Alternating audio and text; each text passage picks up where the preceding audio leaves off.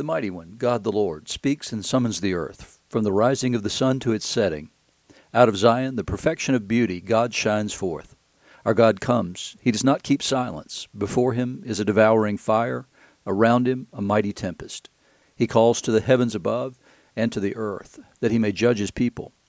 Gather to me my faithful ones, who made a covenant with me by sacrifice. The heavens declare his righteousness, for God himself is judge. Selah. Those are the first 6 verses of Psalm 50, which is the psalm appointed for today, Thursday, December the 16th, 2021. You're listening to Faith Seeking Understanding, and I'm your host, John Green. Thanks for being along today. I certainly appreciate it. I'm looking today, we'll be in Zechariah 4, 1-14, Revelation 4, verse 9, through chapter 5, verse 5, and then in the Gospel according to Matthew, the 25th chapter, the first 13 verses. So, the theme always for Advent is be prepared. It's the Boy Scout motto. It is be prepared for what God is going to do. And there's only one way to be prepared, and that is to stand positionally in Jesus. It's to stand with him in every way possible, to make sure that no one has any doubt that your salvation comes from the Lord, and it's found only in the death and resurrection of Jesus. And your hope is entirely in him. That's the way to be prepared. So it's a very simple form of preparation. But he needs to be your everything. It needs to be everything in the world for you, that he has made a way for you to pass through judgment and into life. In the first lesson from Zechariah, remember that Zechariah has been confronted by the Lord several different times and asked what he sees, or he's been taken somewhere and seen something and had to ask the Lord what it was. The Lord's revealing things to him. He's revealing, actually, the way things work from the perspective of heaven, because he sees things that the Lord is doing. He sees angelic beings. He sees those who are going around the earth and watching over the earth, and he speaks with angels. So Zechariah has been shown, he's seeing the other realm, the unseen realm, the one that Elisha referred to when he was with his servant in Dothan, and the servant said, "We're surrounded," and was in fear. And Elisha said, "Open his eyes that he can see that we're not surrounded at all. They are." And so that's exactly what Zechariah is seeing in these things. The angel who talked with me came again and woke me like a man who is awakened out of his sleep. Sounds sort of like Scrooge at this point, right? He said to me, "What do you see?" I said, "I see, and behold, a lampstand, all of gold, with a bowl on the top of it, and 7 lamps on it, with 7 lips on each of the lamps that are on the top of it. And there are 2 olive trees by it, one on the right of the bowl and the other on its left." So he sees a menorah.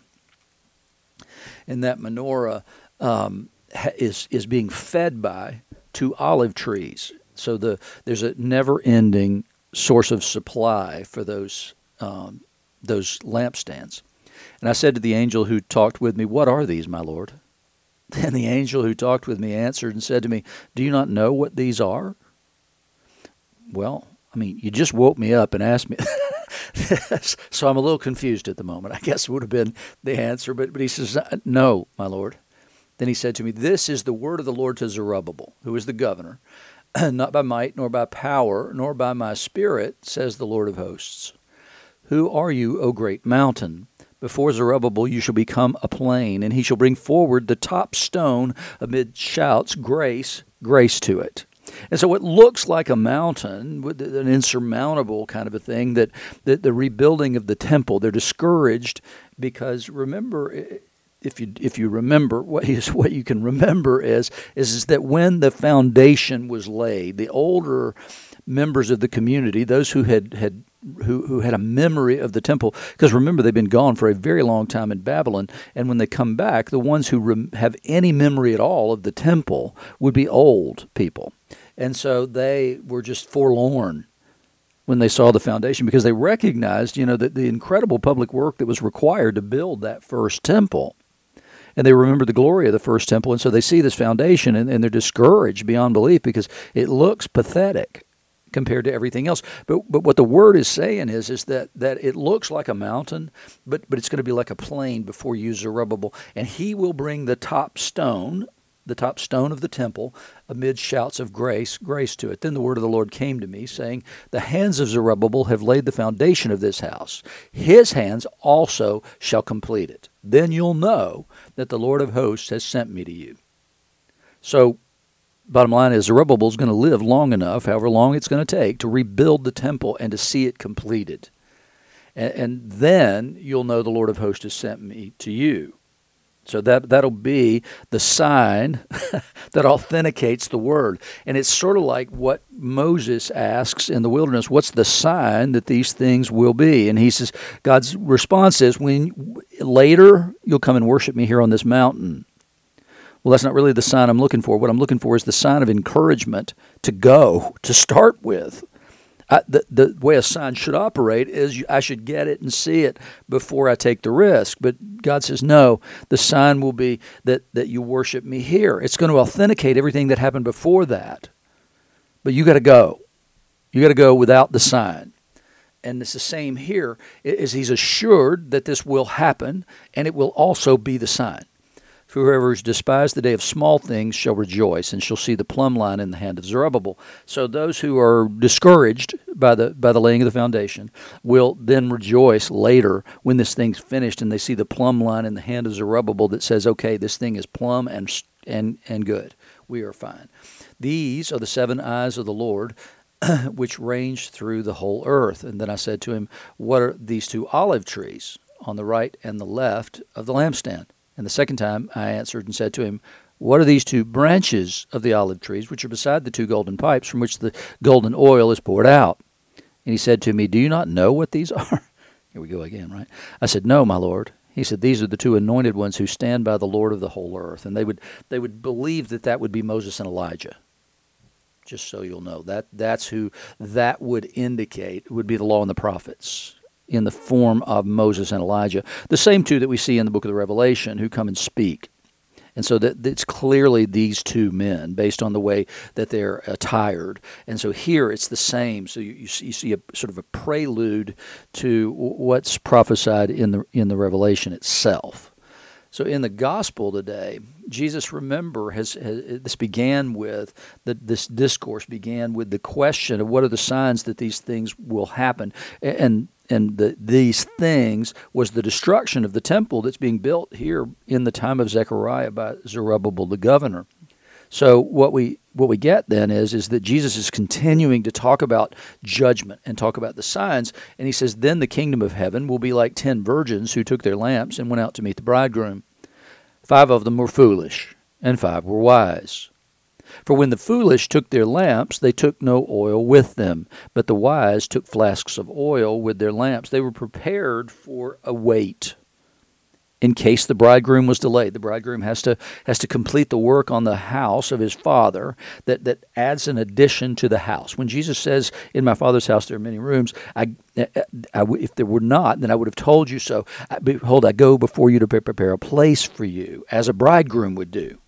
That's the job of the bridegroom. And so the wedding itself takes place once the work of adding that room is complete to the satisfaction of the Father. And so it's that time, it's when that work is done that the wedding feast happens. And so that's the context for what we're looking at here. And so they don't know specifically what time all the festivities will take place because it depends on the completion of the task. And so there were 10 virgins. They would have been sort of bridesmaids, let's say. And so 5 were foolish and 5 were wise. And the proof of the wisdom of the 5 was they took extra oil, and the proof of the foolishness of the others is they didn't. So they weren't prepared for a delay. And so as the bridegroom was delayed, they all became drowsy and slept. When there's no judgment in that, all of them did it. But at midnight there was a cry, "Here's the bridegroom, come out to meet him." Then all those virgins rose and trimmed their lamps. In other words, they turned up the intensity of the lamp. And the foolish said to the wise, "Give us some of your oil, for our lamps are going out." But the wise answered, saying, "Since there won't be enough for us and you, go rather to the dealers and buy for yourselves." And while they were going to buy, the bridegroom came, and those who were ready went in with him to the marriage feast, and the door was shut. Afterward the other virgins also came, saying, "Lord, open to us." But he said, truly I say to you, I don't know you.